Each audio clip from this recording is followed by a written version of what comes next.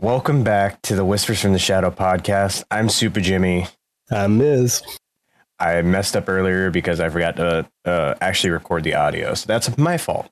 Yeah, we were just talking about how hiccups happen. It sucks, but it happens.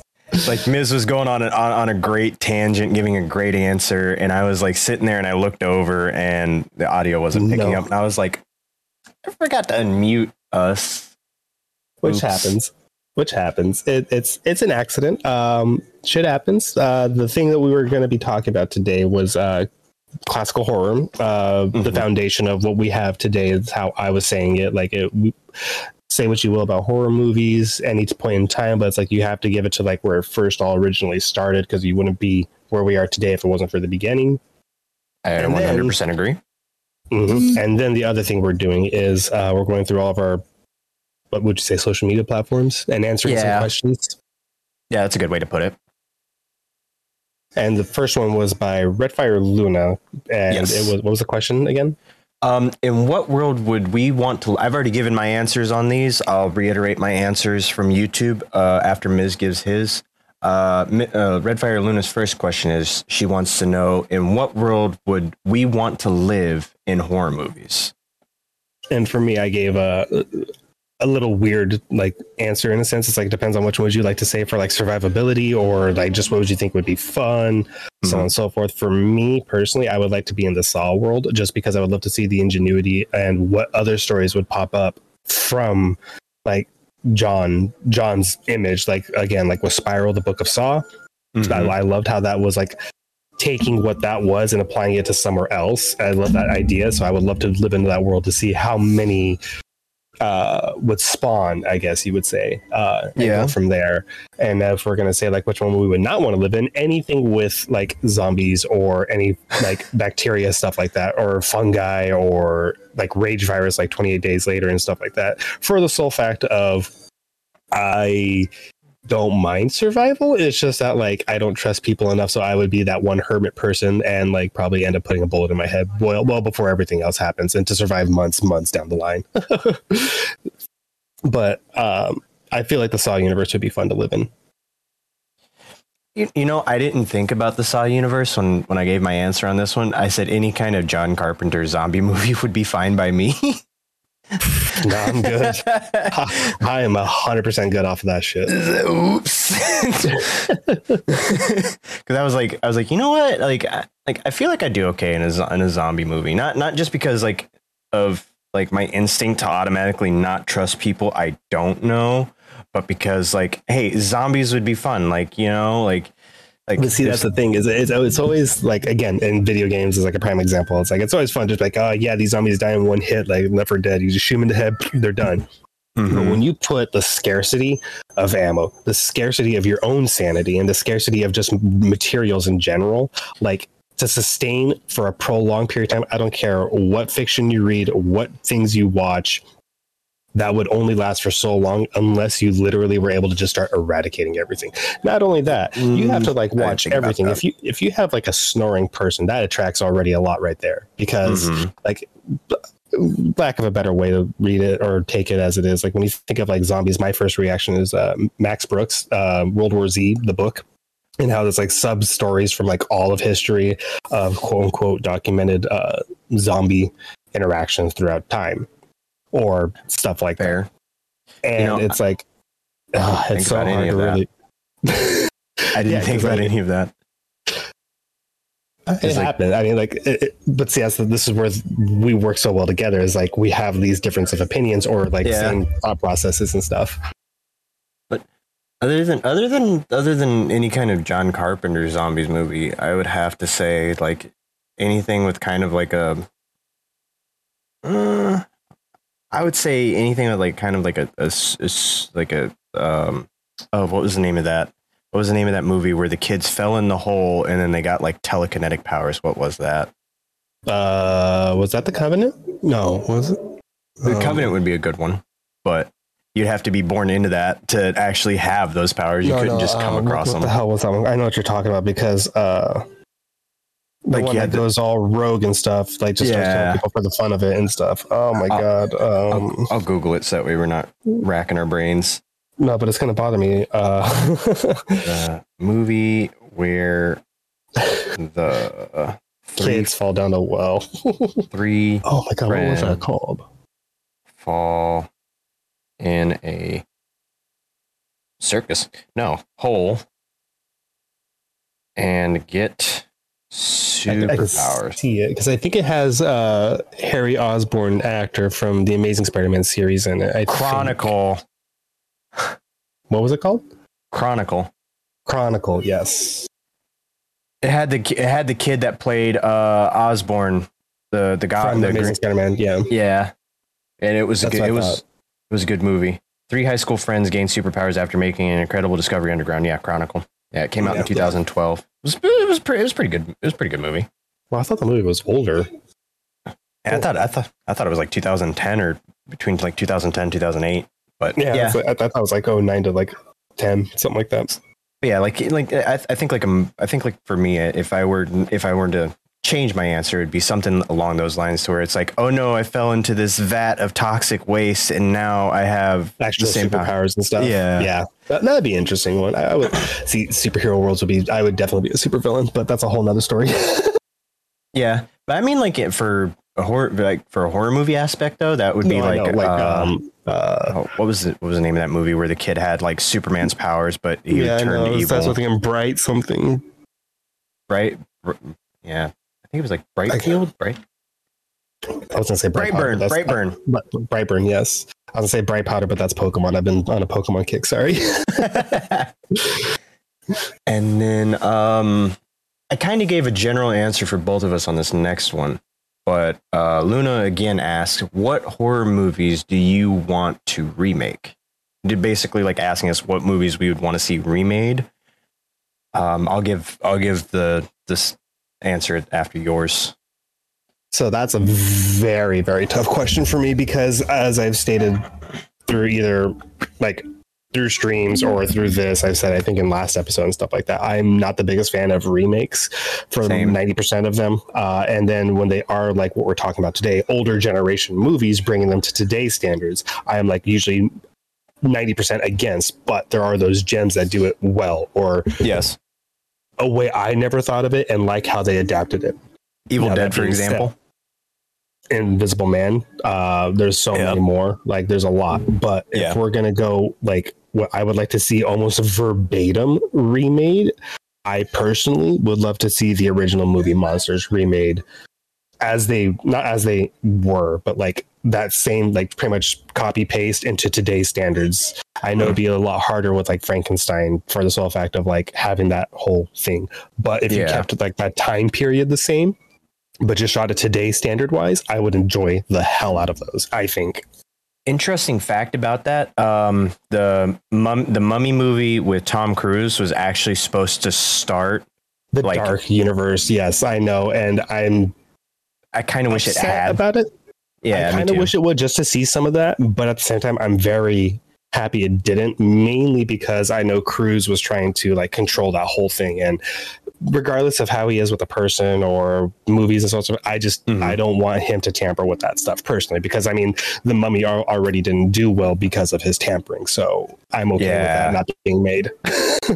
Yeah, I do like the fact that Russell Crowe was a like starring cast member in that. I thought he did a great job. Yeah, because he was supposed to be Jekyll and Hyde. Yeah. And speaking of Russell Crowe, before I give my answer, speaking of Russell Crowe, I've heard a lot of mixed reviews on For the Pope's Exorcist. I still want to see it. I recommend everybody go see it. Yeah. I even if I give my opinion on anything, I recommend everybody go see it, form your own opinion. I'll just give you tidbits of what I think and what I didn't like personally, and I would expect someone to do the same. Miz does it like all the time, like, hey, I didn't like this part, and this part, but overall I love aspects, these.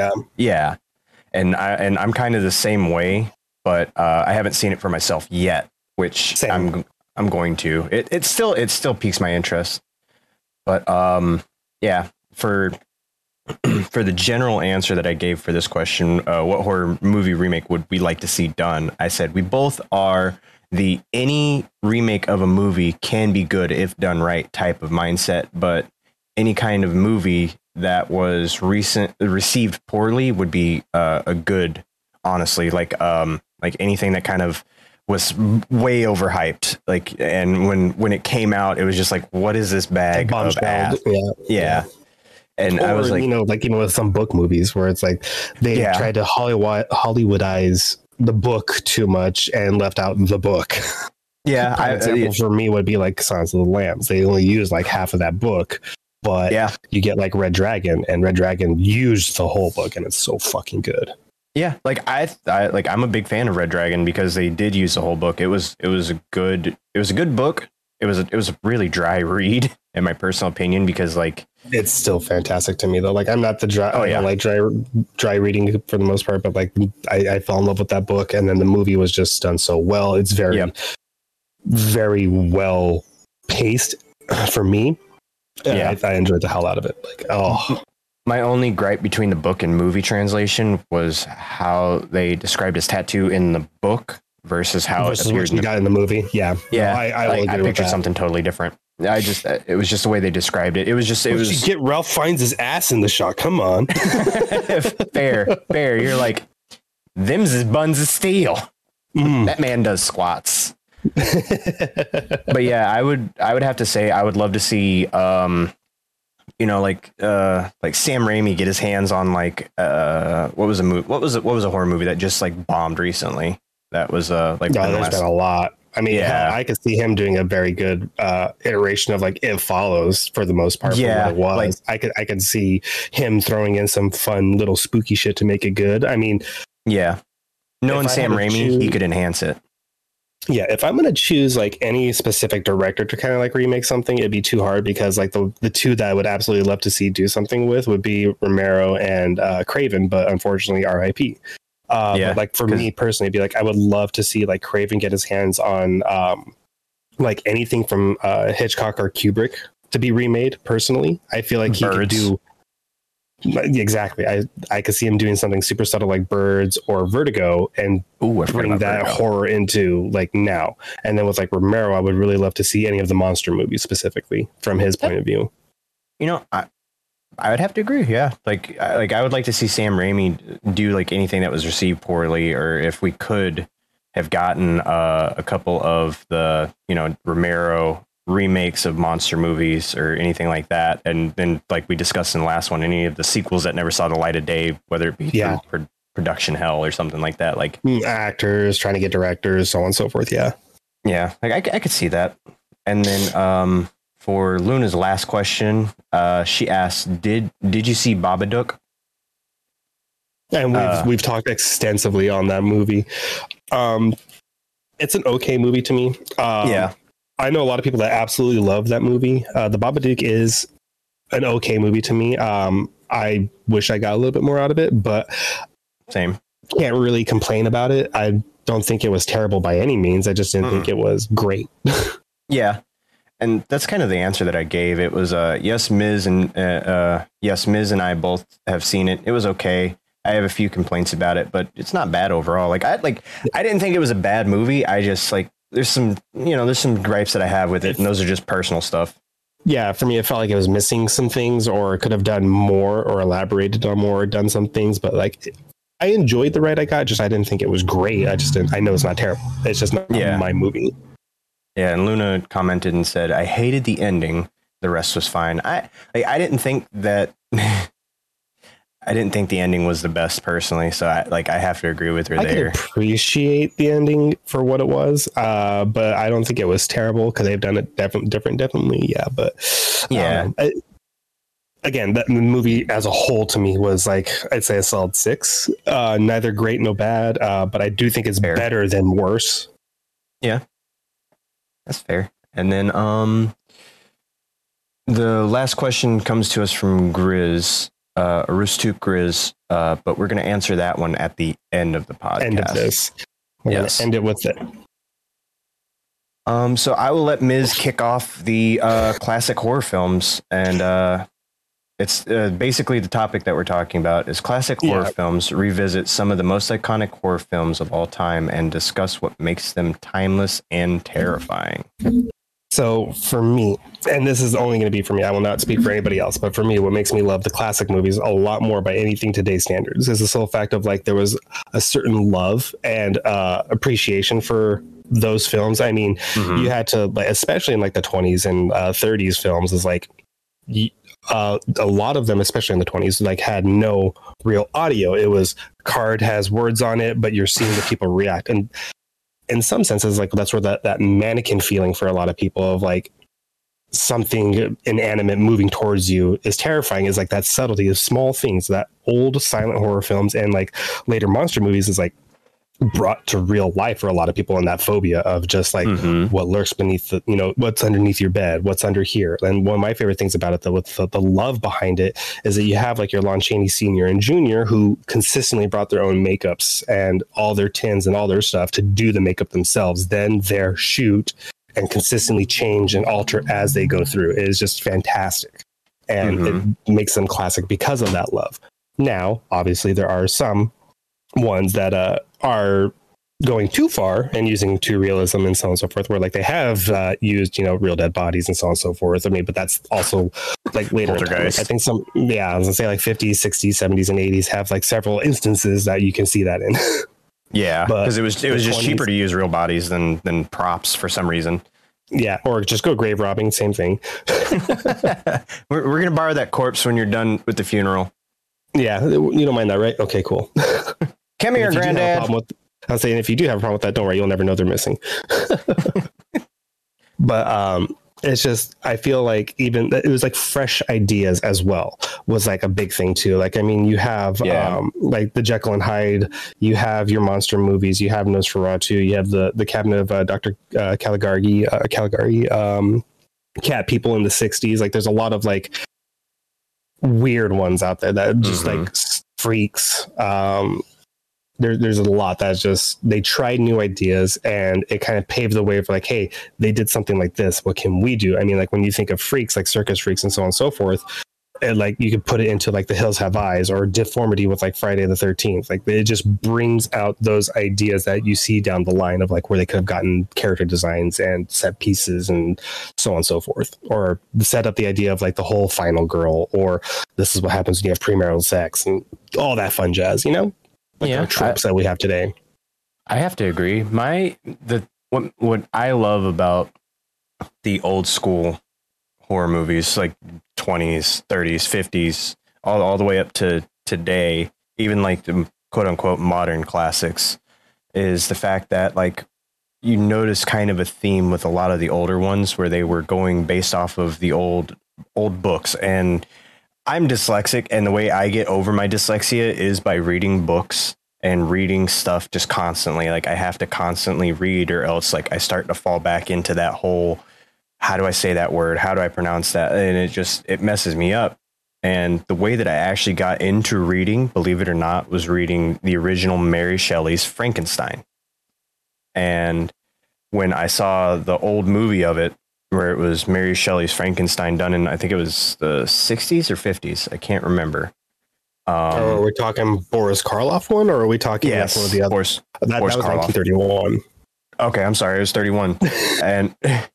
and when I first saw that, I had like it was a collector's tin of DVDs of horror movie classics. It had Wolfman, Invisible Man, The Thing from the Black Lagoon, The Blob, Mary Shelley's Frankenstein, Nosferatu, and what inspired The Day of the Dead. I can't remember the name of that one. I think it was just The Night of the Living Dead was the name of it.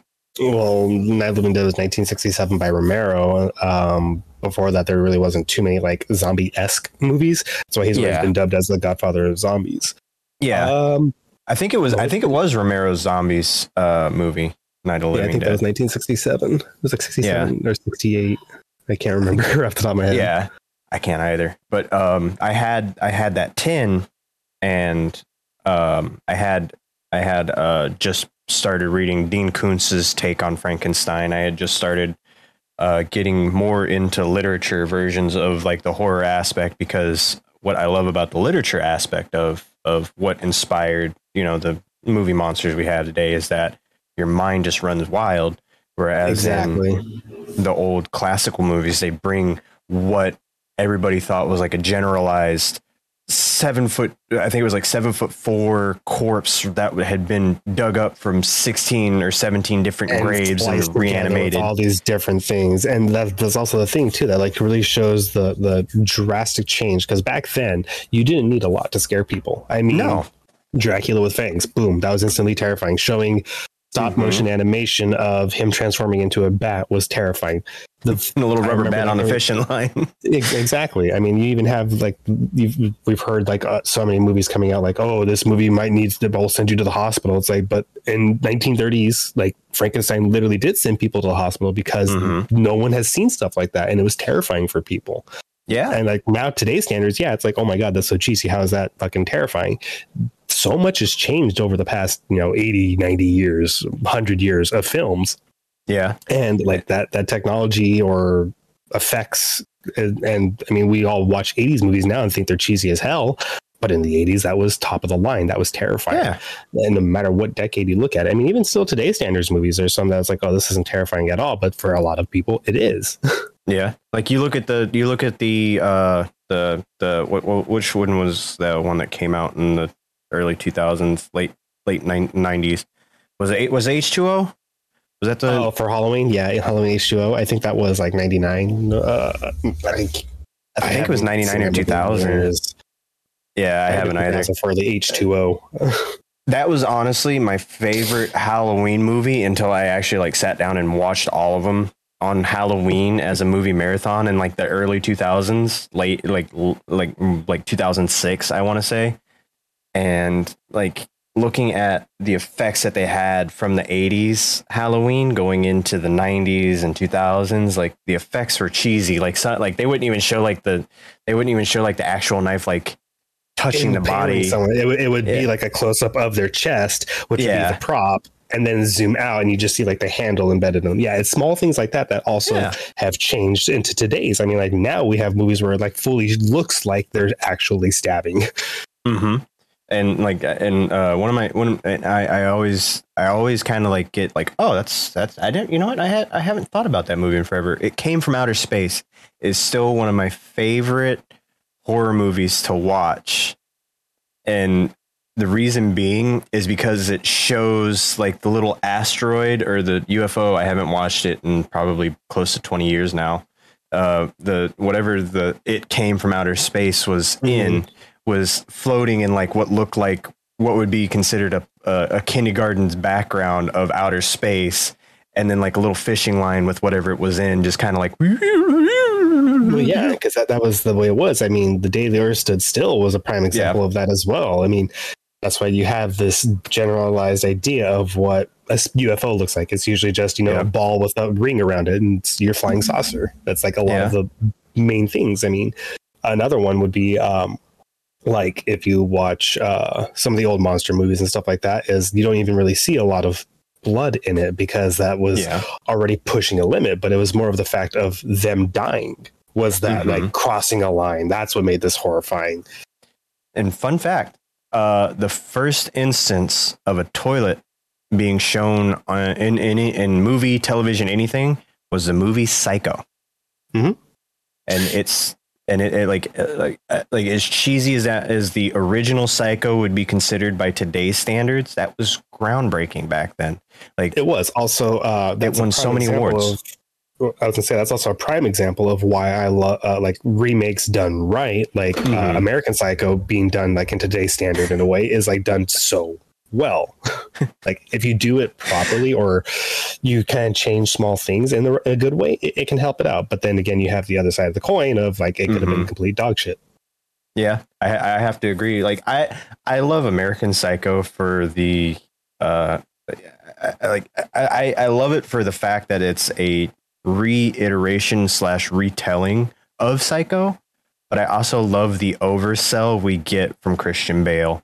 I love how like mentally unstable he is throughout the entire thing. That's what I absolutely love. Yes, but I mean, nothing is like as shocking in that movie as it was back in the day, because like the original one where it's like, man, Mrs. Bates is killing all these people, and then it's like boom, it was Norman the whole time. Is such a mind fuck back then, and even still today. Like if you never have heard of the movie or you watch it or whatever, it's like, oh my god, that is genius. Yeah, but then you see it now, like trying to be done today's standards, it's not as captivating unless you do like Sleepaway Camp.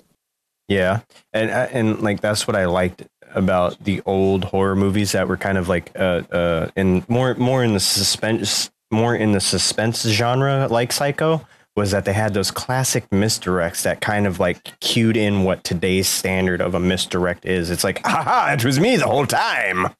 Yeah, and you're like, you get that originality of this is how it started.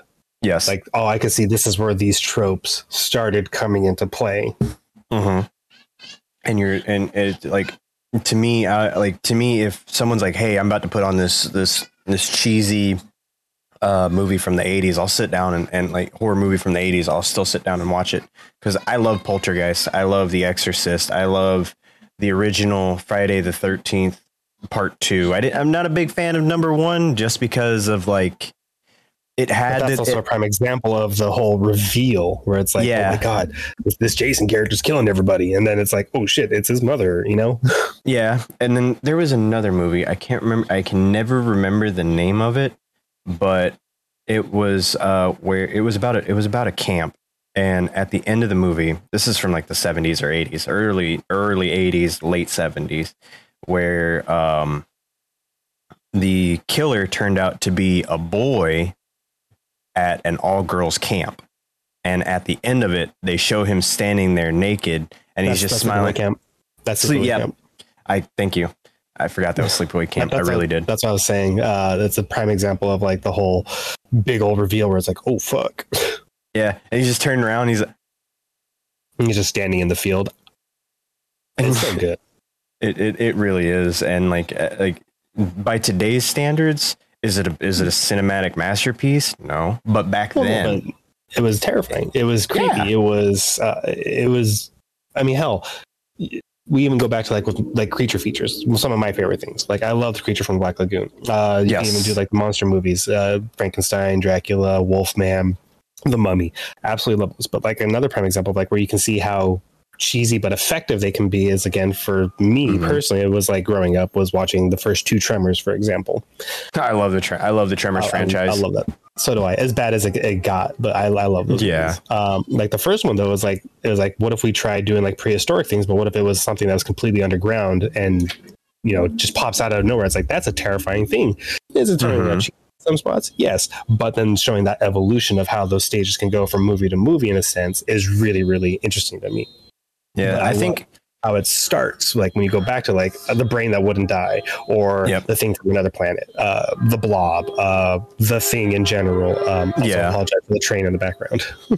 Oh no, you're fine. But I like the one thing that I love about the original. I like, because I will say that the original 3, the original 3 Tremors are my favorite of the whole Tremors franchise, due to the fact that past the 4th one, but no, the thing I don't like about 3 is ass blasters.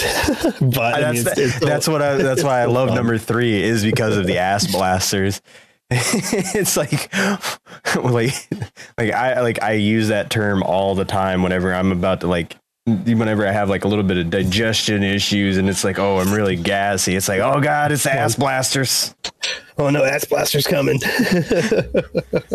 It's the kind that can like clear out a room. And I use that as a reference. And every once in a while, someone will catch it. Someone will catch it and they'll be like, Tremors. And I'm like, Tremors. And they're just like, oh God, the smell. Yeah. Oh no, it has its moments, but it's like, that's prime example of like how you can see that transition as well, because I mean there's still like genuinely horror movies that are creature-esque, like Jaws is a prime example of like that movie terrified the fuck out of people. Like beaches were dead for like I think weeks or months after that movie came out. You ever seen a shark's eyes? They're lifeless, black, like a doll's eyes. And yeah, I mean we got so many at the time, Jaws gave us so many untapped phobias that people didn't even know that they had. Like I'm I'm scared of open water if I can't see the bottom of it. Genuinely terrified. If my feet are touching the bottom, I'm good. Like as long as my feet are touching the bottom, I'm good. But the moment that I start to not be able to see where my feet are, I start to freak out and I start to think, oh, what if I step on a rockfish? What if I step on a sea urchin? It's like I have this conversation with my wife sometimes where it's like, how can you fear that ocean? It's so beautiful and so on and so forth. And she's like, you don't know what's below you. You don't know what's going to happen. Exactly. And it's like the whole being a kid, you know, this pool is very deep. There's a shark in there. It's that mindset of just not knowing what's in there and not knowing anything is like more terrifying than, there's nothing really to worry about. Yeah. And like that kind of ties into the Are You Afraid of the Dark from the 90s that aired on Nickelodeon. Oh yeah. Like they brought in a lot of the old tropes. Yes. I love Scary Stories to Tell in the Dark. Tales from the Crypt. Outer Limits, X-Files, like all that stuff. Like just did so much, especially like it really set in younger audiences to the horror that was before, is, and would come to be, because I feel like there's some episodes or some books or stories from them that like really fucked with kids more than they intended to. Like Coraline, the book, was not supposed to be a children's book, but the person who ended up, I can't remember the writer off the top of my head, but when he went to the company, the head person of the company was like, if my daughter enjoys it or whatever, we'll make it a kid's book, but this doesn't seem like a kid's book. And his daughter refused to say how scary it was because she wanted it to be made into like the book and see how like everyone else to experience. But it's a fucking terrifying book. It really is. Good. It really, really is, and it's not a big book. Like no, it's not. It's like I went to Books A Million today, and I got a horror book. It's called Ghost Story. It's written by Peter Straub. Not sponsored. Not asked to plug this book or anything like this, but it caught my eye, and it's a pretty thick book. But like Coraline's maybe like a quarter of this book.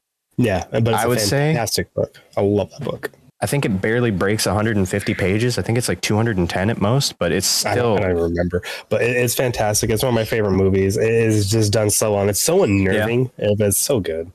Yeah, because I mean, because they described the button eyes a little bit different in the book, if I remember correctly. And it's it's a little bit more graphic. But it's like, that's what, we get this mindset. Because I mean, you see a lot of that with older horror movies. Like, again, like we were talking about, where it's like you don't really have the makeup effects that you do today, where it actually looks like they stitched or cut open and so on and so forth. So you really have just like these blobs of blood, or like really no wounds. Even like with the Wolfman, it's like you don't even see him tearing out throats or anything. You just see him like kind of pounce on them. That body's still seen off screen kind of thing, but you know they're dead. And there's like very minimal blood. And to expand that later on, when they would do like Bride of Frankenstein, you see more of that graphic stuff, and a little bit more, not as graphic as today or bloody or whatever, but you slowly see that transition. Even with like Dracula, most of the time you see him just bite someone's neck and the person falls over and they're dead kind of thing, but you don't really see like blood on his mouth or whatever. If you do, it's like a little bit right here. And then you go to like The Curse of Dracula with Christopher Lee, where it's more predominant, more visual. I love that. I loved his portrayal of Dracula. He did such a good job. I miss Christopher Lee. He was such an amazing actor.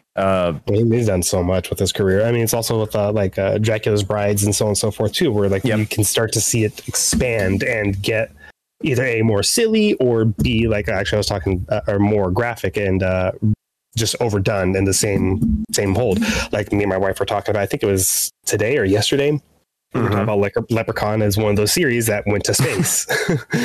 It was like, because let's see, Jason did it, Leprechaun did it, Hellraiser did it, which they kind of did it as a way to end it, but then they brought it back again, and it was a little confusing, to be honest, because they were like, oh no, they built a reverse laminate that kills the Cenobites, and then they made another one right after that was like 1,000 years in the past, and you're just like, but why? But why? But why? Yeah, no, I feel that. it can go a lot of ways with that. I mean, I Yeah. don't see space as being like the game ruiner, but it's like there is definitely ridiculous. I personally like my stuff more grounded, and that's what makes it more terrifying. It's like more grounded in reality. Like that's why I think what is it? Wolf Creek is like so terrifying to like because that was based on a true story too. Thing. Yeah, that's more terrifying. Strangers, obviously, but I don't find that specific situation or movie. Or I don't find that movie terrifying, but I find that situation in general, yes, that is terrifying. Yeah. The Purge, if done properly, I understand that being terrifying and so on and so forth. But like the ones that are more grounded in reality like that, or even hell, if you want to take them like outside the extreme, like Hills Have Eyes, like that is also like a terrifying fact, you know? Not yeah, like the mutants, like, I think there's areas in like rural America that are like that, but where you're like, I don't want to stop here. I don't want to stop here at all. Hey, you know, I'm not saying or putting a label on this state or wherever I'm at that this is the situation, but I'm getting very strong vibes. It's like, it's like, hey, I'm cruising through unnamed state that's kind of backwoods in this area. I'm not stopping for gas. I'm gonna go until I'm close to empty, a little ways up the way, and maybe if we find a town, great. Otherwise, this is where we die. Yeah. And like one thing that I do really loved about like coming out, like, because me and you are from the same generation as far as like, you know, like age. We're around the same age. And what I loved about being a 90s kid was the fact that we had really good horror that was only PG-13, and it didn't need to exceed that. Whereas like now they try to chase R rating, which is understandable in some instances. It gives them a little bit more room to be, you know, a little more gory. Whereas like back in the 20s, 30s, 40s, before they invented like even sound, I would say even also before they even had a rating, because like very, I mean, hell, you got to remember, I think it was what Indiana Jones: The Temple of Doom is like the first PG-13 movie ever. Jaws is PG. Yeah, like back in like the old silent films, though, like the way that they showed a death, quote unquote, was that they would do the classic faint scene where like they throw their hand on their head and they would fall backwards. Like even the guys were just like, and it was the like dramatic scene. death. It is a very dramatic death to show, yes, they are in fact dead, and that's what made it. Again, it was the whole like, if you do that today's standards, it's like, oh my god, this is so bad. But that was how the standard was back then, and you can see that evolution. I mean, even now, like you can watch most 80s, 90s movies that were considered Academy Award, and you watch them today compared to like Academy Award ones now. You can see how even acting itself has changed, even just from a small few year gap in the 80s and 90s, if you want to do that. But it's still like that, seeing that transition and seeing those things is why I love the grounding of the original horror movies, is because seeing how terrifying with simplistic things was, and how we've evolved to needing to be, for me specifically, like of how graphic and gory and so on and so forth. Because I'm the kind of person that's like, I'd rather all my horror movies be R, so they don't have to hold back and or refrain from pushing that boundary in a sense. Because if I'm not mistaken, I don't think Poltergeist was rated R. I'm gonna look that up real quick. I think it was like PG-13 or some shit like that. That's how you spell it. But like that's for me specifically. But I also know like companies and so on and so forth don't sell as much and blah blah blah blah blah. I love when it's a very, very hard R movie where you know it's like, wow, I'm surprised they allowed this to be in theaters. It was because like, I mean, you have like Cannibal Holocaust, because like that spurred controversy, but it was so groundbreaking that they actually had the guy that was the director and writer come in and prove that the people that were in the movie were still alive. Yeah, in court you had to do that because that was the first type of that film. Well, one of the firsts. Because it was very, very concerning. I mean, it's like when the promotion for Blair Witch was the same thing in the 90s, where everyone thought that this was legitimate. This was the found footage that someone had found. It was like, hey, we're trying to honor these students. This is what happened. And then it started this whole thing. And obviously it wasn't that way, but that's how it started. Like it was that idea of like, what if this was real? Like, I know they're saying it's fake, but this could be very, very real. And this is that subtlety of it. Like Green Inferno, like being a cannibal movie as well, is the same concept of that. Like just that in general is a very, very real thing in today's standards. I think there are tribes that we know of still around that are very hostile that way. And it's like, yeah. And that's a terrifying. See, when it's grounded in reality like that, that's what's terrifying to me. Because it's like, hey, what if this plane went down on one of these islands? That's a very real situation. Maybe a very small percentage, but it's a very real situation that can happen. Yeah. Like the what if, like the what if thing of, what if I'm the last person left on Earth because of some freak accident like that kind of like the grounded in reality fear, I feel is very justifiable. Jaws, some of the scenarios from Twilight Zone. Yeah, true. Yeah, well, I was going to say, because like you're saying, like Last Man on Earth, but it's like I Am Legend. He thought he was alone, but then there happened to be other survivors. But it's like that thought process of like, what if I, being this single thing left on this planet, is a terrifying thought. I'm alone with my own thoughts and stuff. Would you want to continue to live, or would you want to die? Like, because it's like there's so many different variables you have to take. But it's like, look, I could do whatever I want when I want, but I'm alone. I have no one with me, not even a pet or anything like this. You know, it's like there's so much in the negative for me in my head to be like, yeah, I don't want to stay here. But then there's also so much where it's like, we can start a new history, or you're starting something new and can like see nature fully go back to itself and, you know, see the plague that is mankind erased. Yeah. So I did look up the rating for Poltergeist. The MPAA, which is the National Rating Society, I guess you could say, for Poltergeist. Like initially, Poltergeist initially received an R rating from the MPAA. Steven Spielberg and Tobe Hooper disagreed with the R rating and succeeded in having it changed to a PG on appeal. So I'm actually surprised that it received. I understand, but I'm surprised that it initially received an R rating. But I'm thinking by today's standards. I'm not thinking by 1982. Yeah, exactly. I was gonna say, because you got to remember, back in those days, you barely had your Halloweens out. Because Halloween came out in what, 77? I think 77, 78? Yeah, 70. Yeah, around that. So 4 or 5 years after that, that was already considered a very scary graphic movie. Friday the 13th was about to be made soonish, if not already. Like, there's so many things that. I think the first one came out in 80, and then the second one came out 82 or 83 ish, something like that. Yeah, because I know Freddy was like 84 or 86. Yeah. But it's like still not very, very graphic. But when you watch the Poltergeist, it is in some parts very graphic for what the audience was used to. I mean, like, even if you look at The Exorcist, there's so many things from the 70s that like terrified everybody. And you can see, I mean, everyone talks about the head spinning and the puke and all that. The things that like I found more terrifying was like her coming back down the stairs wasn't terrifying. Yes, the fact that it just spits out the blood. It was just like, that was not expected. Like seeing the priest get possessed is a whole nother slap in the face too, where it's like, holy shit, that would happen. And that's more terrifying than the whole movie, in my opinion. Yeah. where he's just like the part that sold me on the original Exorcist was the whole her doing the backwards walk going downstairs, because there's no wires, there's no safety equipment. It's an actual contortionist doing that.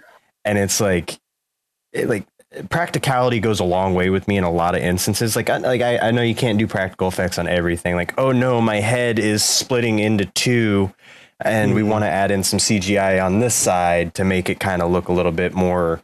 Well, I mean, like the transitions, even with like in the old classic films with like Wolfman and in general, is like when it was the full moon, like today's standards, you see either a CG transformation or something like that.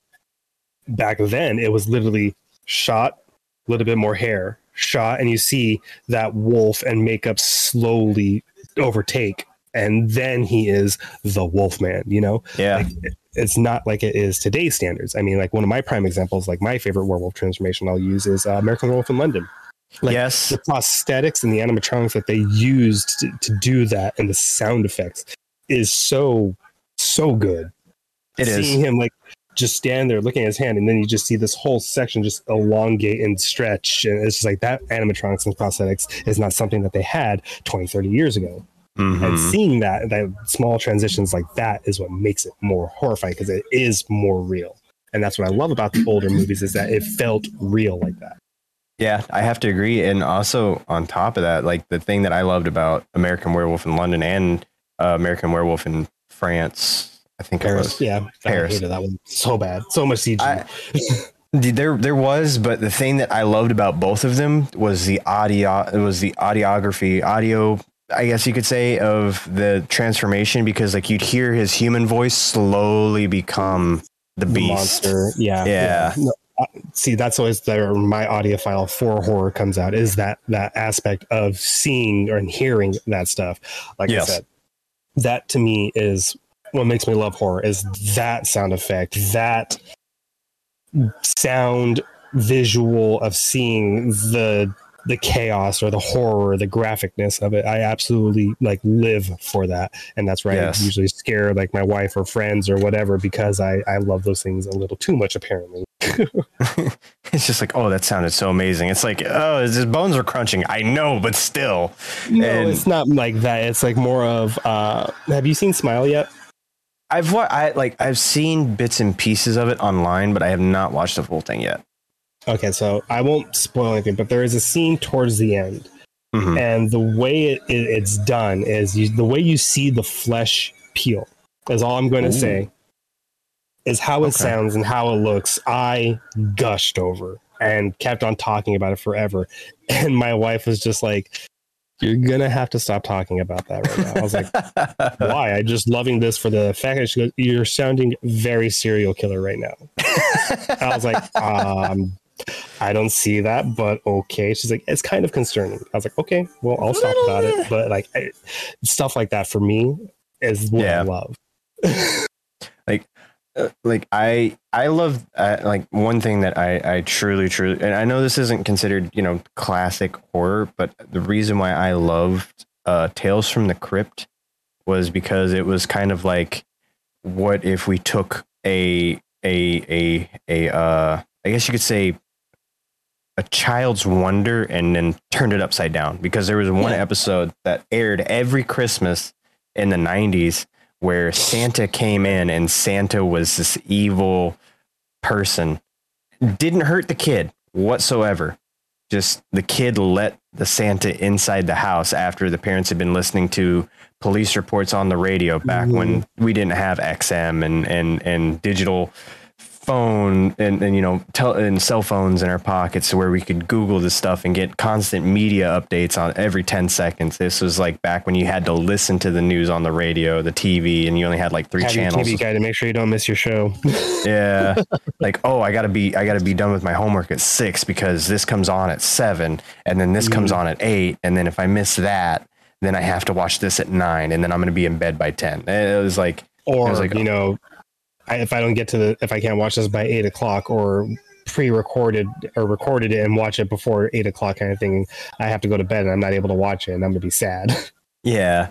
And like the kid, I was gonna say though, when you touched on Tales of the Crypt, like that's a very good like general horror into the extreme in a sense, because the way they did some of the things is very, very good, especially for TV, is like very good for like the general audience to get scared. And I think it's fantastic. Like, as for me, one of my favorite movies that ever came from Tales from the Crypt is Demon Knight. I absolutely love that movie. I love that. I've had enough of this shit and this little po dunk. Billy Zane was so fucking good. He was such a good demon. Like, I loved Billy Zane. That was such a good movie. Like, that also goes back to being how graphic it can be, or how prosthetics, animatronics, because like his very end demon form and so on and so forth, or seeing like the demons themselves, like just makeup and so on and so forth. It's like shows how far it's come to where before, like if you watch the original Twilight Zone show, like the 50s and 60s one, like one of my favorite ones is the Howling Man. And that is a good one. Is subtle things of like, how do you show that this person's evil and so on and so forth? Do you give them horns? Like simple things like that is like, but that's so terrifying back then. It's like, this is horrifying. And I love that simplistic yet effective delivery. and I have to say that the two versions of the Twilight Zone movie were actually really well done, because they did one in the 80s, as we discussed earlier before we started, and then they did the one in the 90s where they basically took verbatim what was done in the 80s shot for shot, yeah, and redid it in the 90s. And then we had I don't know if you remember this or not, but I still watch it every year, The Simpsons Treehouse of Horrors. Oh yeah, see, I don't watch them anymore. I haven't watched the Simpsons episode in 10 years. Yeah, if that, maybe more. But no, I mean, that used to be a religious thing for me and my family. Yeah, it was every time it was getting close to Halloween and stuff, was watch the Simpsons horror marathons, or they'd do their well, they were still airing episodes, but they'd air their scariest episodes of like the X-Files or the Outer Limits and so on and so forth. Like those like simplistic times, but yet effective horror aspects for the general audience. I think like because there's only one episode I think of X-Files that only aired once, and they showed it maybe a couple other times, which was the Inbred episode. Oh yeah, which was a very, very good episode, a very terrifying episode. But it's like you could still see those limits being pushed even back then. Yeah, it's I remember bits and refreshing pieces of that episode, because I'm sorry, without the Bela Lugosi's, without the friggin' Bram Stokers, without Mary Shelley's, like we wouldn't have the X-Files, because the X-Files wasn't just about extraterrestrials. It made it legends, because I mean they did in like the Jersey Devil parts. They did it. Yeah, like Mothman, yeah, a bunch of stuff like that, and it's very, very good and effective for its time. But like for me, it's like if we didn't have like the amazing writers or people that are willing to push those limits, or the demented minds, if you want to say in some senses, we wouldn't be blessed with all these like amazing films.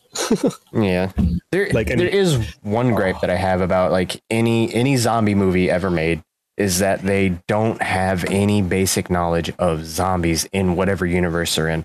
Walking Dead, any George Romero's zombies, anything like that. They've like, and on top of that, they're never ever called zombies in the movies. They're called walkers. They're like but zombie-esque things in general. Yeah, no, I know what you mean. For me, my biggest problem is that like everyone's always like, hey, if we don't move to a military base, we're not going to survive, or if we don't stick together, we're not going to survive. It's like there's plenty of instances, and there's a lot of other ways that you can really look at it in a sense. But the thing that always bothers me with zombie movies is just how they make it seem like after months of this or whatever, like it's been like Last of Us is a prime example of it, where it's like 20 years later, I fully understand being that chaotic. I fully understand. Yeah. But when they're like Dawn of the Dead, where it just happens and so on and so forth, it's like so much would be happening in such a short time that you wouldn't even really be able to get from point A to point B, no matter what way you look at it. Yeah. When a disaster like that happens, or anything like that happens, like that's why one of the reasons why I also don't like disaster movies. It's like, oh, if we're in this area, we're magically safe. It's like,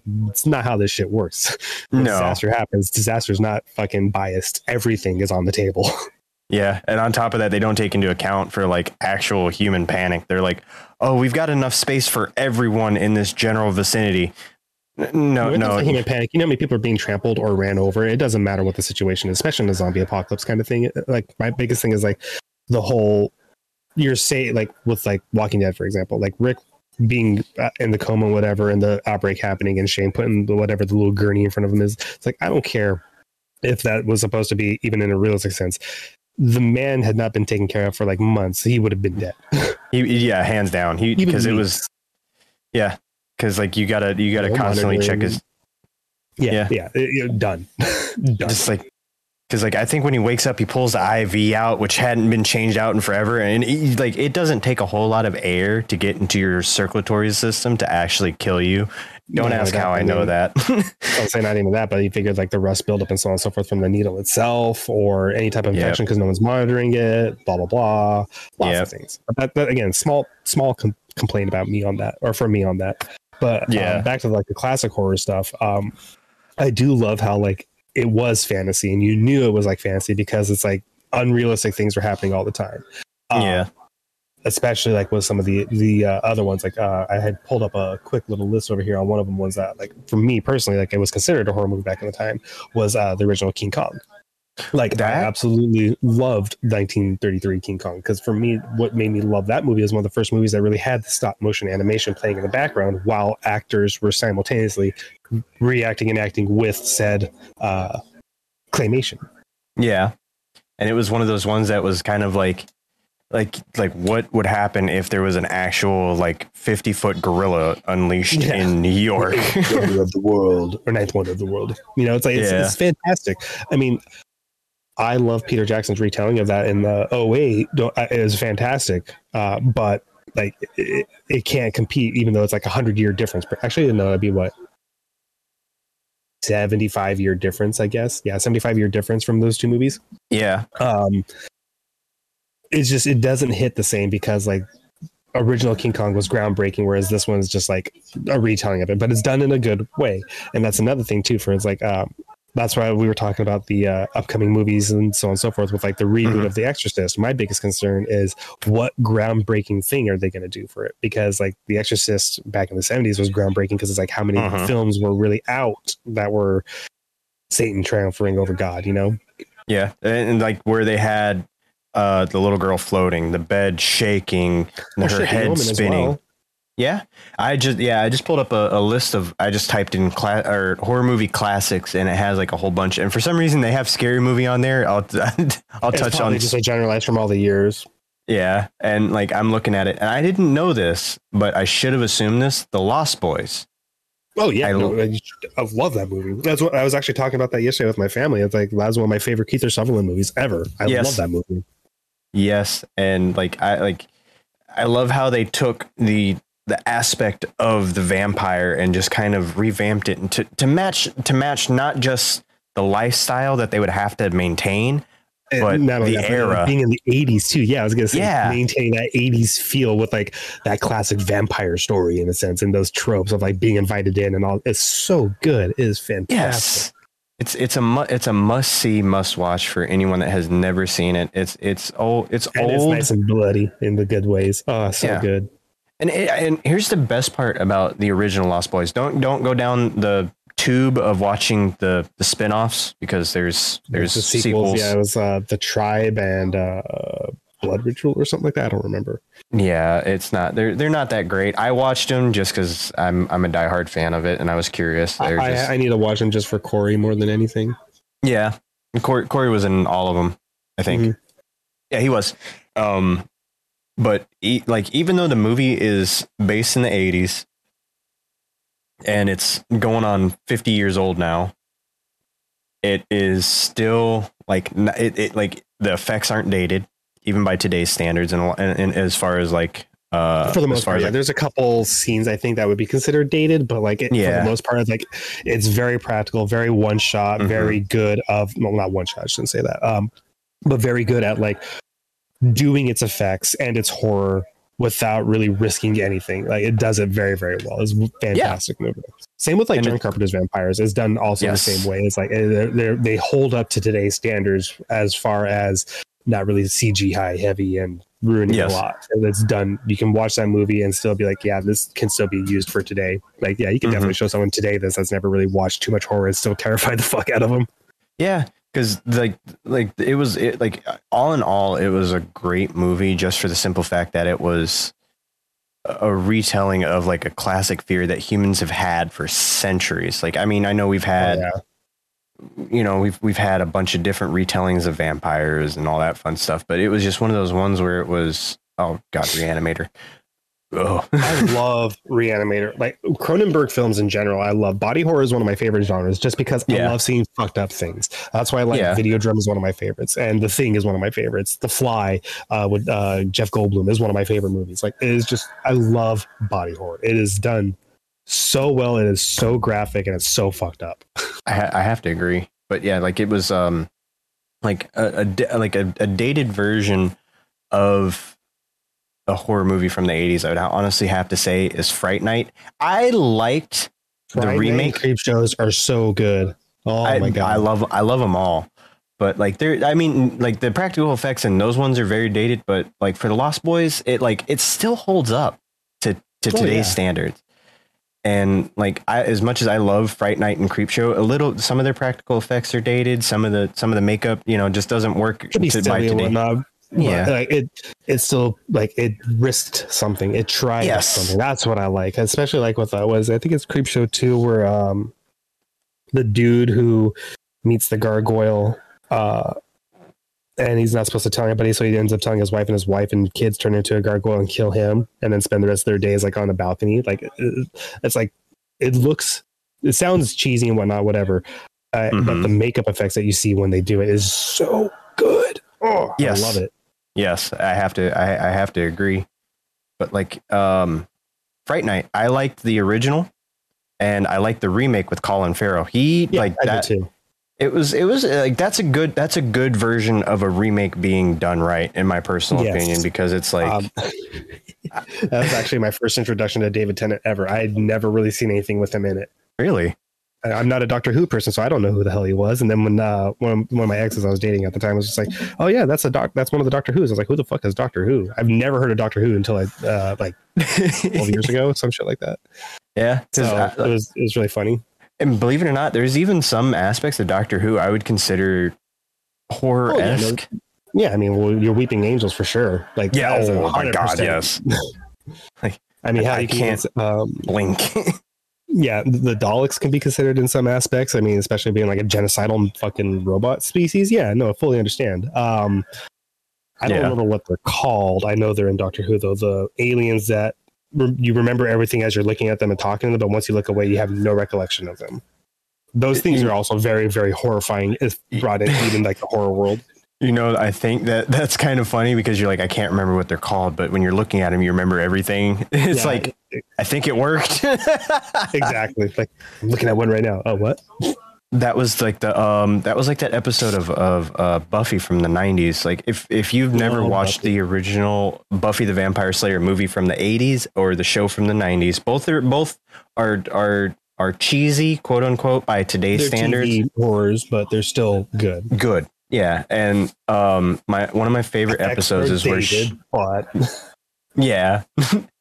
One of my favorite episodes is where she meets the I forget what they're called, but they're the guys that are quiet. I think they're like quiet guys or something like that, where like they've got like really big grins, and like their thing is they go like this, and as soon as they like leave your sight, you forget about them. But Buffy remembers them, and they appear in a couple of episodes, and she has to fight him in one of the episodes, but she can't remember how to defeat him from before, and that's what like makes them terrifying, is because you forget about them as soon as they're like gone. Yeah, out of sight, out of mind. You're literally forget. But that's also, like I said, one of the tropes that I also loved that happened in the 50s with classic horror is the atom bomb. When the atom bombs drop, it mutates all of its life around it. I mean, that's where we got our Godzilla. We got our them, Tarantula, all these things where they're playing with gamma radiation, whatever, all this other fun jazz. But that's where my real love for like the creature features really came, because it's like super ridiculous but great. Yeah, and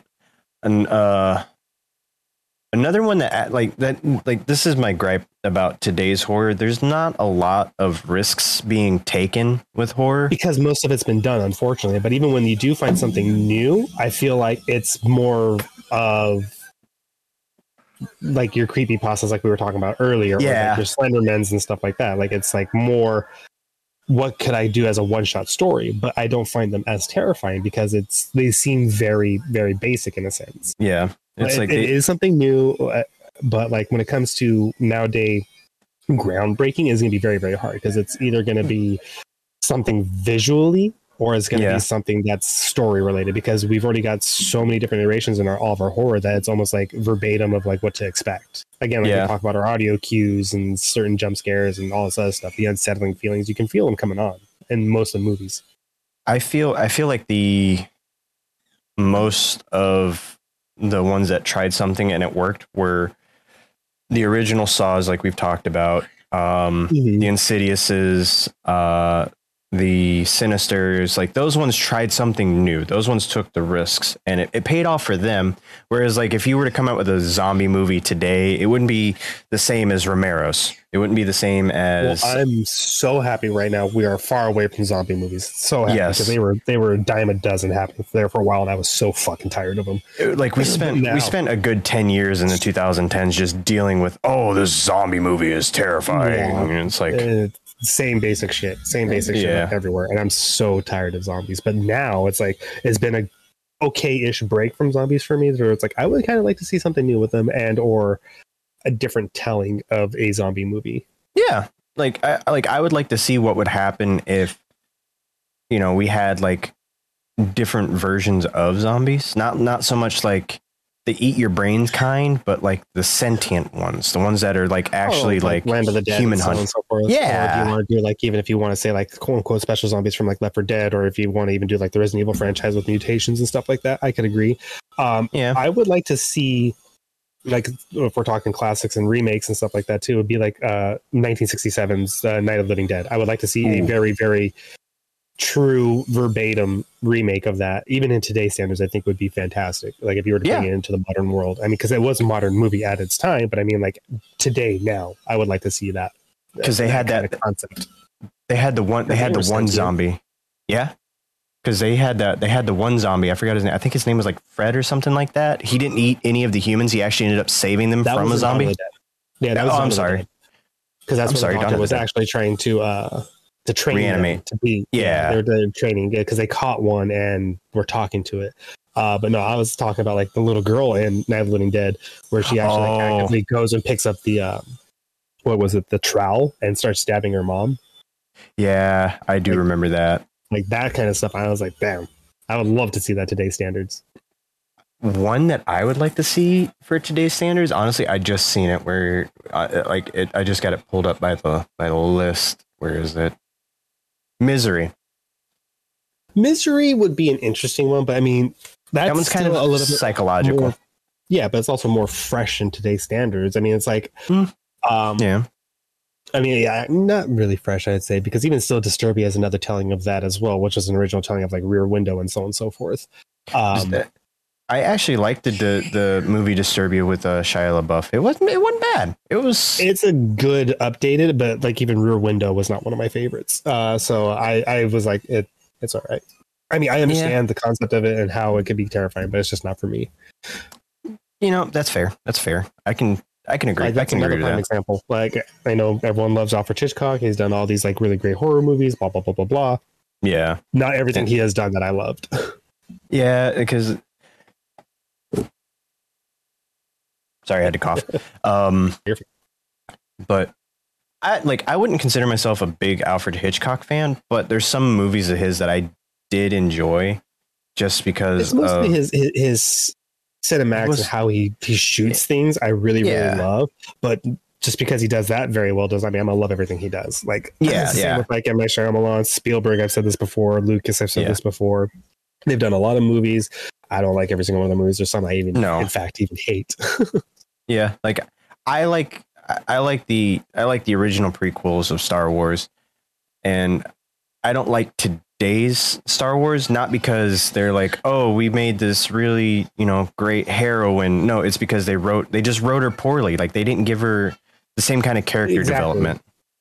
Well, that they gave everybody else. For me, also, what I feel like is that with some of their storytelling, and especially today's standards, I feel like they've also like retconned a lot of like the books that like was approved and or wanted, and so like there's just a lot of stuff that they kind of cut out or like made technically no longer canon, which kind of upsets me the most. Because before Disney bought Lucasfilms, every book that was written that had Lucasfilm's stamp of approval on it was canon, but like considered canon. And there was so many great stories. Like they like, believe it or not, Star Wars has their own version of zombies that were kind of like Halo's The Flood, if you remember that. And I read that book. This was like back in like 2008 or 9, I think. And it was actually pretty terrifying. Like it was a whole squadron of clone troopers. This is pre-Clone Wars, pre-Episode 3 and all that fun stuff. I think it was right in between 1 and 2. I could be wrong, but a whole squadron of stormtroopers become the zombies, and then they're actively hunting the Jedi that was the general of their squadron. And the Jedi ended up not making it. This is like a 25 chapter book. It was a pretty lengthy book, but I don't remember that one. I don't think I've read that one. It was a pretty good read, and I'm kind of upset because could you imagine like a horror movie of Star Wars done in that aspect, like the zombies? It'd be interesting. I mean, there's a lot of planets in general that you could just do the movie on itself. I mean, yeah, it'd be really, really good. I feel like a lot of space fiction, your Star Trek, Stargates, and all that, Star Wars, I feel like would be great in a horror aspect, but I feel like its popularity and fandom wouldn't see it that way. They love that more the sci-fi nerd or like intellect behind the shows, which I fully understand. But I love like some of their creature designs, and I would love to see like a horror aspect on a lot of it. If I could retcon one character from any fandom, it's fucking Jar Jar Binks. I can't stand Jar Jar Binks. Annoying as fuck, but I don't really see them as a problem. Like if I'm gonna retcon anything from Star Wars, I want to fucking retcon the goddamn Ewoks. Oh my god, I fucking hate them. I wouldn't retcon Jar Jar Binks out entirely. I would retcon him to be a secret Sith Lord, like the whole fan theory is, because it's just like his eyes. Yeah. No, for me, I would get rid of the Ewoks. Don't get me wrong. I understand the bears are cannibals, whatever. Cool. They're little omnivore bastards and eat the stormtroopers. Cool. I don't give a shit. They're too cute and cuddly, and I'm so tired of seeing the cute and cuddly shit. It's like porgs in the new ones. I fucking hope they don't die. The fucking porgs. But yeah, like that's just me. That's just my opinion. But I mean, in all honesty, I mean, even with like Spielberg's great at like cinematics. He's not the best storyteller, but he's put out surprisingly, he's put out some. It depends on what you want to tell on his stories aspects, because there's some that I will agree with you and some I will disagree with you on. I'll go Poltergeist in this instance. Like he had a great storytelling aspect of that. Like his cinematics were friggin' phenomenal. But no, I agree, and I'll give you another one that fits that same category of being like phenomenal and whatnot. But I hated, which was E.T. Visually, and it's done so well. Its story is actually very well told. It's not rushed. It doesn't feel like it's too cheesy in too many spots or anything like that. Mm-hmm. Now, that being said, I fucking despise that movie. That's fair. I liked it as a kid. Looking back at it, I'm like, it's not that great. Well, no, I can still see how it holds up today, and I still see why a lot of people like love it and childhood memories or whatever have you. I fully understand. It's not for. I hated that movie so much. Like, I'm the kind of person that's like too family friendly in some senses. It like really makes me just hate things. I'm a very like, I don't know. I just like too much family friendly stuff. It just makes me like, it's like romance films. I'm not the biggest fan of them. It's very few do I love and whatnot, but like majority, I just not for me. What was the movie? What was the movie that I love it to this day? The original version of it. Oh, what was it? Flatliners? Were they kind of ringing a bell for me? They're so basically like they it's a group of college kids, if I can remember this exactly. I kind of like the remake version of it. It wasn't too bad, but it wasn't like the old one. But I think it came out in the 90s or the 80s. I don't really remember the era that it came out. But basically, they go and do a science experiment to where they're like, hey, if I flatline for this amount of time, I go into a different world where I can see spirits. Well, they start to do this more and more. And as they do it more and more, the things that they see in the extra, I guess you could say that the other plane of existence are coming or bleeding over into our plane of existence. I want to say that's the Flatliners, but I can't remember. Not ringing a bell to me, but it reminds me a lot of horror movies. I can kind of pinpoint and throw ideas that like kind of took that and ran with it. And like the Insidious franchise is a prime example that first popped into my head. You could even do Nightmare on Elm Street because, you know, Nancy bringing Freddy into the world and so on and so forth. Yeah. I think that Flatliners, here we go. 1990. Okay, yeah. Here's a synopsis. 5 medical students experiment with near-death experiences until the dark consequences of past tragedies begin to jeopardize their lives. It's like I'm a big psychological horror fan because like nothing is worse because to me, my worst enemy and my best friend is my mind. If you can figure out a way to turn my mind against me to make me second guess myself, I hate it. Yeah. Yeah. It's like, it's one of those things. It was directed by Schumacher. I love Schumacher. It has Kiefer Sutherland, Jevin, 50 with Schumacher, but yeah. And like, I'm not the biggest Schumacher fan, but he did good on this one. If you haven't seen it, watch the original 1990 version. I wasn't the biggest fan of the 2017 remake just because it like they didn't do it verbatim. They tried to do their own thing with it and they made it, fair. You know, but I love it for the fact that they made it their own thing, but I don't like the fact that they did it with the remake, you know. Did you feel like they went too far from the source of it? No, that wasn't necessarily the problem. It was that they kind of copy and pasted the characters because if I remember correctly, the remake, quote unquote, was supposed to be medical students in 2017 finding the notes from the original people from 1990 and trying to recreate their experiment, if I remember correctly. So they tried to do a remake that was technically a sequel kind of thing, and I didn't like that aspect of it. They did the Scream. It's the requel. Yes. But yeah, like basically it has Kiefer Sutherland, Kevin Bacon, and Julia Roberts in it. It's a great movie, and that's a pretty good cast right there. Yeah, and this is Julia. I think this is Julia Roberts post Pretty Lady. It probably should be post, yeah, because Pretty Woman came out like in the 80s, I think. Pretty Woman, yeah. And so this is like her kind of getting her feet wet and trying to figure out who she is. So she like it's a great movie. It's not it's dated by today's standards for like the effects and stuff, but it like that's not gonna stop me.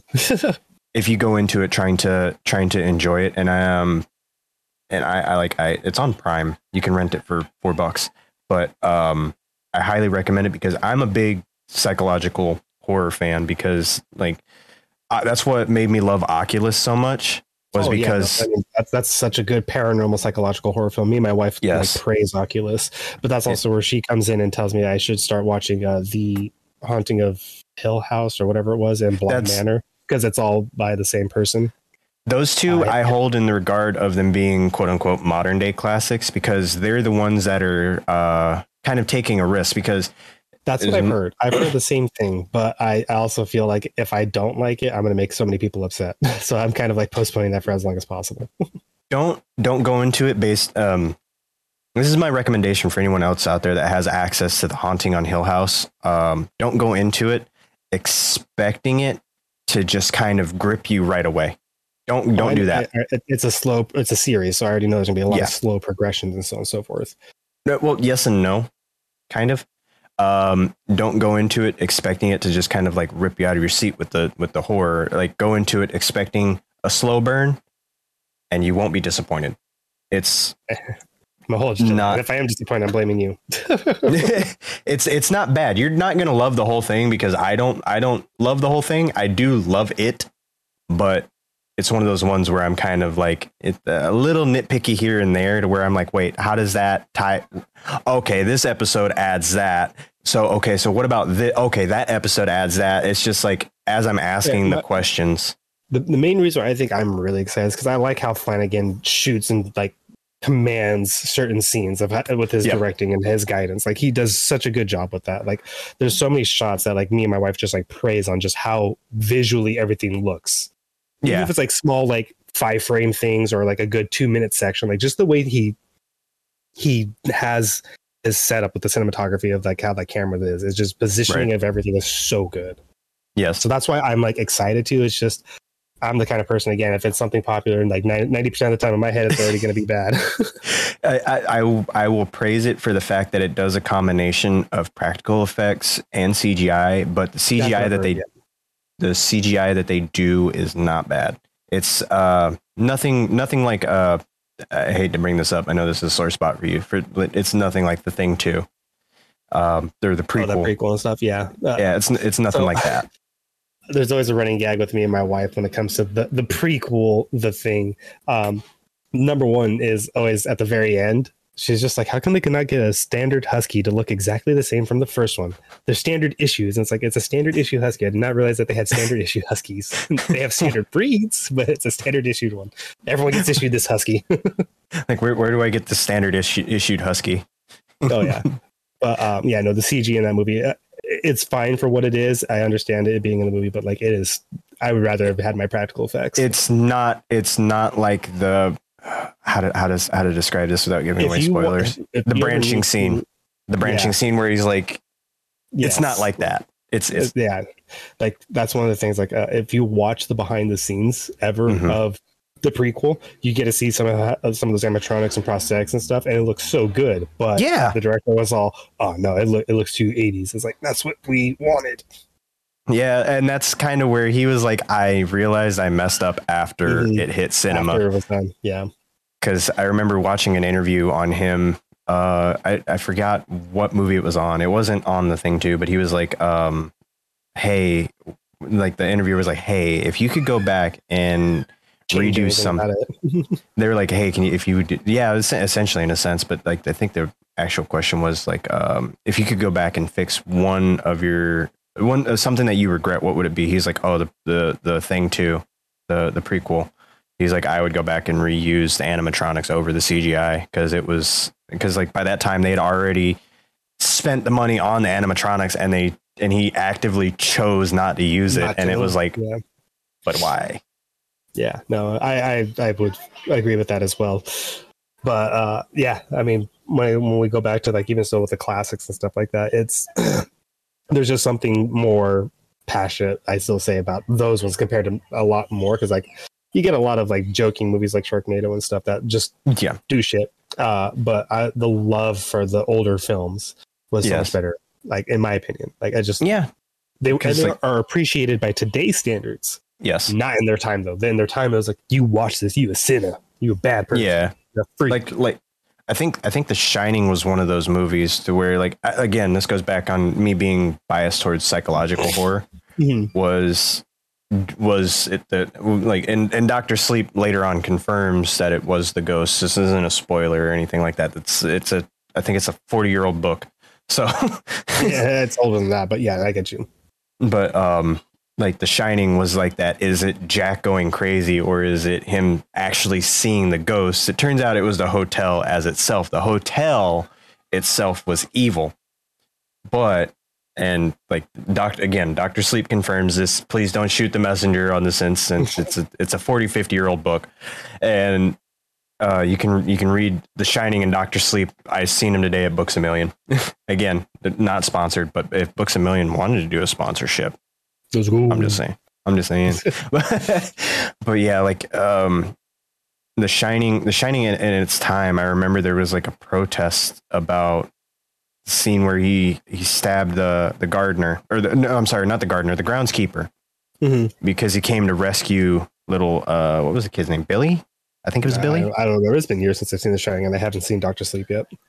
Dr. Sleep it's a good movie. It does a lot of practical effects like it did in the first one, and it like brings out some of it. Well, actually, I think about a solid 99% of the movie is entirely practical effects, makeup and stuff like that. Like I said, that's not the main thing that will sell me on a film, but like I do love knowing that, because again, biasism is like, I love practical effects. I like seeing, obviously they're fake things, but like a fake thing really alive in a sense, like the animatronics on the Jurassic Park sets and stuff like that. Like that stuff to me, it brings me joy. The original guy in the alien suit. Yeah, being an actual guy in a suit is like, it's a real thing, but it's not real in that sense. Like just knowing that there's a suit or an animatronic that's like that. Same with American Wolf in London, where they have the upper body piece of the wolf pretty much as an animatronic to move it in certain areas in certain ways.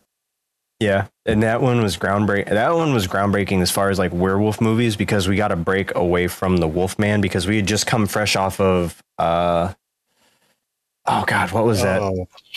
If we're talking werewolf movies, I think it was The Brood. Or no, The Brood came out after Werewolf in London. I'm sorry. Yeah, because Werewolf in London is like 74, I think, or 76. Yeah, so we were just fresh off of the Wolfman, essentially. Well, Wolfman was like 19. Well, depends on which Wolfman we're talking about. If we're talking about the OG one, I think it is like 33. I'm a fucking look that up now because it's gonna bug the me. one that came out in like, I think it was like 66. That was supposed to be a retelling of the OG, where it actually had like sound and stuff. Because I think the original one did. Yeah, come because out 41 was 41. 41. I was right. 41 because that was Lon Chaney Jr. Lon Chaney Sr. was in Phantom of the Opera, which was 1926 or 27. Now the original Phantom of the Opera, I liked because they actually made him look disfigured. I didn't like. I liked the Lon Chaney Sr.'s makeup effects. That's one of the things that made me love it. He like envisioned that, and that terrified a shitload of people. It was fantastic.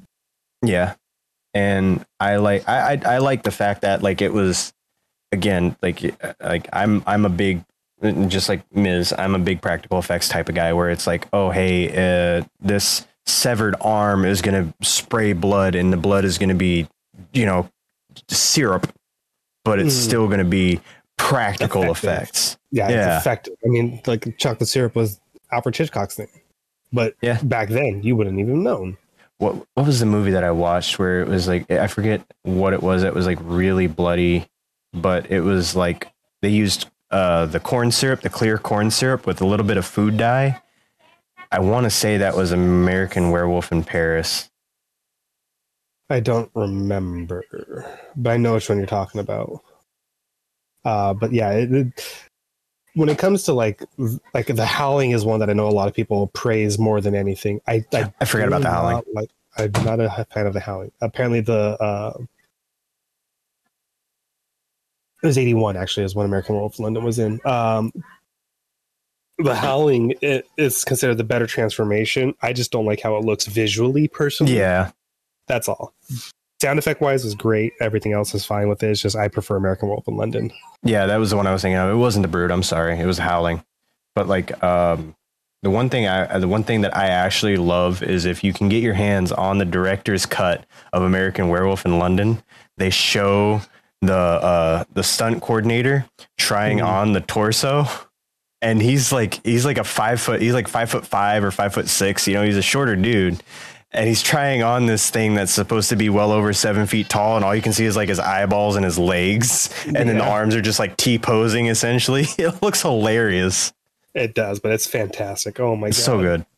And big thing I didn't know until I watched a documentary on practical effects in Hollywood. I think that was the name of the documentary. I could be wrong. And they went into like horror movies, comedies, everything. And they were talking about how they get realistic looking hair for like animatronics and prosthetics. I did not know that was yak hair in a lot of instances because it's hypoallergenic and it doesn't itch. Yeah, it's fantastic to use. I mean, most of the things that have like hair in any way, shape, or form that aren't like fuzzy fuzz, but like actual hair, like a Bigfoot or something like that. American Werewolf in London, anything that's like furry like that, they use a lot of yak hair because it grows fast. It's very easy to work with and not have a lot of issues. Yeah, and it's super fine too, so that way you can have it be as furry or as hairy as possible and sleek. Yeah, it's so good. It's so good. And I think and American Werewolf in London was one of the progenitors, I want to say, for using the yak hair on like practical effects. That I don't know. I know a lot of things about that movie, but that I don't know. I think they used yak hair for that. I'm gonna check that real quick. But yeah, like practical effects for me go a long way in movies. Whereas that's why I like psychological horrors, because it's hard, very hard to flub up anything that has to do with psychological. Oh yeah, well, I mean, especially in today's standards, I mean, there's a lot more movies that are really focused around the mental health and or mental psyche a lot more. I mean, Smile is a prime example for me of one of them. There's a lot of them that are just really, really good, and I think the way they are doing it, shooting it, and telling certain stories with it, it just is so good, especially by today's standards. And they I keep praising. I keep saying Oculus is a good example of a psychological horror, but it really is. Yeah, no, I was gonna say like Oculus is a very good example of like the psychological horror along with the paranormal, like blended so close together. Yes. And being able to like tell that story, it is done very, very well. And it's not like your typical, hey, this thing found us. It's like they searched for it so they could destroy, or she could destroy it, and it was like, hey, you're helping me close this family secret and or this family tragedy and so on and so forth. But it's done so well to the point where it's like it's constantly guessing. It's like, is it them? Is it the mirror? Like, what's going on here? Like, and just that mindset of running of everything is so good. Yep. It was like it played well in and of itself. I kind of wish we would have gotten a part 2. I'm glad we didn't. I'm glad we. Yeah, I was gonna say I'm glad we didn't. I love that start, middle of everything to the end. Like everything they did with that was great. I'm happy with how it is. Mm-hmm. A sequel, I feel like, would kind of just do a whole new family, or just try and continue their story, which I don't think would be as good. Honestly, for a sequel, since we got so much of the back, and since we got so much of the general story of the mirror from that, I would have liked to seen the sequel actually be a prequel of how the mirror came to be, if done right. If it was the same team, same writers and everything that did it. What? Like 140 years or something like that, because it's like in the like late 1800s, early 1900s that the mirror was, or it's like 1700s, something like that. It's an old ass mirror, but like they started recording the deaths in like the early 1900s and stuff. Like I'm also on the fence. Like I don't really personally like prequels as much because I rather see what we get and then continue, as opposed to like, this is what we got. Oh wait, let's do a background story for whatever fucking reason. I get tired of that personally. But that's just me. That's my take on things. I know a lot of people like prequels. A lot of people want to know background stories and so on and so forth. Yeah, I do like backstories on certain things because, like, I'm like, aside from being a psychological type of horror guy, I do like having lore. Like, I'm a lore fanatic when it comes to certain aspects, like video games, comic books. It depends on the game itself, kind of thing. But no, I agree. Lore does make a lot of great things, but that's also the thing with lore, is like piecing together your own story. Like the FromSoft games are a prime example of that. Yeah, I have to agree. Even Destiny is a prime example of that. Like they give you kind of A to B storyline, but you want to know more in depth. You got to do all your weeklies and all these other things to find these pages, to read these pages to get the full story in a sense. Yeah, because that's how I found out about I'm sorry, there's a lot of scary shit in Destiny. There really is, but that's how I found out about Dregden Yor with the rose or in the thorn. I haven't. I'm still trying to catch up on Destiny lore. I've been out of the loop for like 8 years. Hey, don't feel bad. I'm so far behind. It's like a lot of it doesn't make sense to me anymore. I finished like the Witch Queen like a couple months ago, and I haven't been back to the game since. I'm still doing the Witch Queen. I haven't played it since we played it, but yeah, like I like lore as in the sense of, hey, it helps add to the story. And I feel like if we got a little bit more lore for Oculus, I think that would be a good continuation of the movie, but I don't think they would need to go any further. But that's the thing too, is like how much would you got to kind of have like a how long for a movie's sake, or for like, hey, if we do a sequel, we can do that as the intro, throw in the first movie and then do the sequel kind of thing. Like there's a lot of ways you could do it, but it's like, that's what makes the unknown much better, in my opinion, is because your imagination does more of that aspect and you're like, fuck. I like the fact that it was strong enough to be a standalone film. Yeah, exactly. That's one of the things I love about it. And, you know, it would be kind of like if they try to do a sequel to Black Phone. Like, no, I'm gonna avoid spoilers, but it would be kind of like if they tried to do that. Whereas Black Phone by itself was a good standalone movie. Oh my god, that was my movie of 21. I loved that movie. But yeah, it's good. It's really good. That were saying the sequel, or like if they wanted to do a sequel, like a lot of people like, I'd love to see the characters like continue on with like. Well, I really can't even say anything. Because I'm trying to avoid spoilers. But just know that like I think a sequel will not be as good. I'll just leave it at that. But like the movie itself, as a one shot, as it is fantastic. Oh yeah. Within the past 5 years, that's probably like been my favorite so far. in all honesty, I would consider that one to be a modern day classic because it tried something new. It was a psychological, it was a supernatural in an aspect, and it was a real life horror situation. Like this could happen in anywhere in America. Real, that probably already has happened. But yeah, no, fantastic Fair. film. Love that movie. And what was it? I'm on a subreddit in Reddit, but I'm on a subreddit in Facebook, you know. I mean, I'm pretty sure there's many of those. Yeah, I'm on a subreddit that's it's like r/horror films, where like people just talk about horror films constantly. And when Black Phone came out, or a little bit after, it wasn't like right after, it was when it was still in theaters. It was getting ready to come out of theaters and go into post-production Blu-rays and all that fun stuff. And someone commented, and they were like, well, what if we got a prequel with the backstory of all the kids? I was like, and my thought was, we already got that in the movie. You get that in the movie if you pay attention.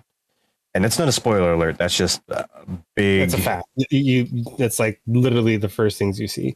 But yeah. If quote unquote, I wanted any background story, it would be about, you know, the character, the main villain in the movie. But at the same time, it's like, that's one of the brilliance of it, is like, you don't know him. And that makes it that more terrifying. The less you know, the better. That's one of those things where, like I said, minimalistic info is so effective. Yeah. Yeah, I have to agree, is because it's like one of those things where it's like, if they did it, if they messed up on this aspect of it, it would have thrown the whole movie off. Whereas it's also like, not everybody needs a reason to be doing these things. That's one of the things I love about horror. It's like, the less you know, the better. In that instance, like, maybe they're just completely crazy and they want to do this. Like, come on. Yeah, like a perfect example of that in classic is honestly the Halloween franchise. Why was Michael killing? Nobody knows. He never told anybody his motive. You don't even talk, really. And it's the same thing with even Norman Bates. Like, he has his own reasons for doing it, but like, it's like that bipolarism of it, where he's like, I'm Norman right now, being this nice, friendly person. Then at night, I become this killer. And see, that's actually why I like the original Psycho and American Psycho, was because of the fact that it was such an unassuming character, and it had that plot twist of like, it was Norman the whole time. He was just his mother. And you're like sitting there and you're like, that's a little crazy. It's a little out there. Yeah, no, exactly. It's effective. It's simple yet effective. And like we were talking about also before we started recording, it's like the trend on TikTok right now. Very static horror and very old school elements are making a comeback, because like people on TikTok are doing very, very good horror little short one shots or stories or anything like that. And it's very, very classic horror, and it's done so well.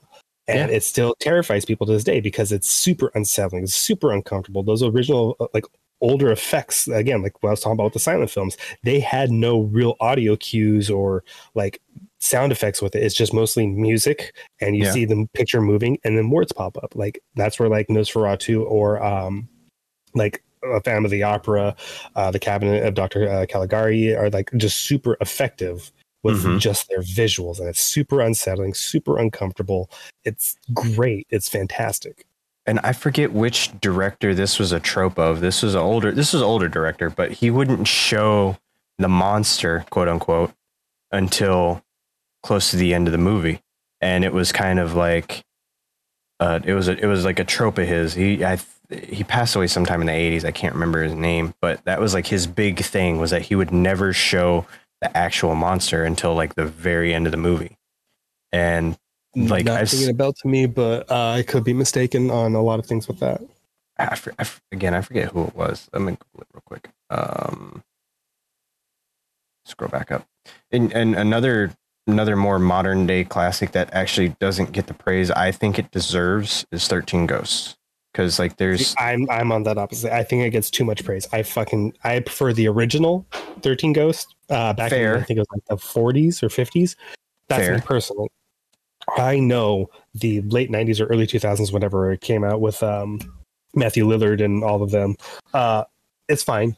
I just didn't care for it. I don't like it. And then everyone's like, well, we need backstories on the ghosts. It's like, that's the brilliance of it, is you just know there's 13 ghosts that were fucking tortured and shitty people and or whatever, Well, and now they're trying to repent and everything. It's just not my movie though. Like I can't. There was a director. There was a director's extended cut Blu-ray version of the 13 Ghosts with Matthew Lillard that actually had the backstories of all the ghosts, and like it told you about all of them, like the great child and the dying and the dying mother, or I can't remember all the ghosts, but it tells you all of their backstories enough to care. But yeah, no, I get that. And like people just don't people want it in the form of a movie instead of it being a part of the movie that was the thing was good. I feel also for me, the thing I feel when it comes to like a lot of people wanting more information and stuff like that, either A, don't fully pay attention, no offense to anybody, or two, they just want more of that world, but then they get more of that world and they're disappointed with it because it wasn't their version or how they wanted it. That's usually how those things turn out, in my opinion. I use like the Alien franchise as an example. Like everyone loves Aliens. Take it or leave it for Alien 3 and oh my god, what was the fourth one? Anyway. I forgot. Yeah. Anyway, but then do you see Scott do the Prometheus series into Alien Covenant? I thought was fantastic. A lot of people didn't, and that's why it's like. But like again, for most people, it's like my vision didn't see David doing this. My vision was X, Y, and Z. It's like, but he's not done with the story. But there's again, it is what it is. But that's a prime example of people want more of it. They get more of it. They're disappointed because it wasn't their way. Yeah.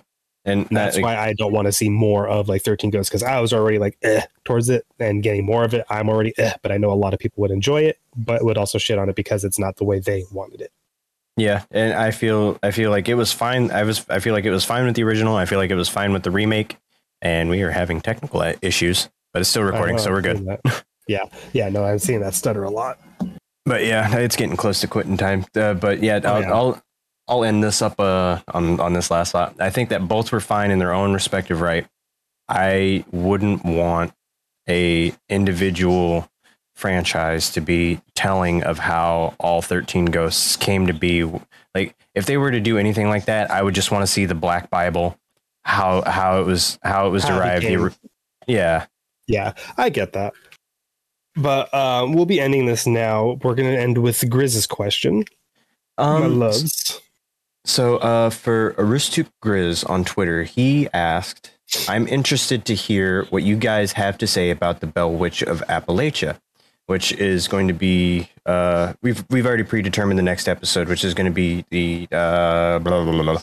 Which one was folklore and we said was supernatural entities. Supernatural, that's what it was. That's right. Yeah, supernatural entities is going to be the next. Oh, there goes the stutter. Yep. Supernatural entities is going to be the next episode. So Grizz, we will be answering your question then. Stay tuned for that, because classic horror, we could go on for literally days on the topic, because I'm a classic horror fan. Miz is a classic horror fan, and there's just so many to choose from. Modern day, old school, so much to choose from. Like, and I think we barely even touched the surface. So it's one of those things that we could go on for literal days about. Oh yeah, for sure. So well, I think that'll be all for this one. Yeah. Because let us know your thoughts. What you consider to be horror classics. They can be modern day. They can be old school. Whatever you prefer. Honestly, your definition could be different from ours, but as long as it falls into that same category, what's your favorite, like classic or modern classic or anything like that? Because there's a huge list of that. Yeah, I have to agree. But from me, until next time. See you guys next time. Bye.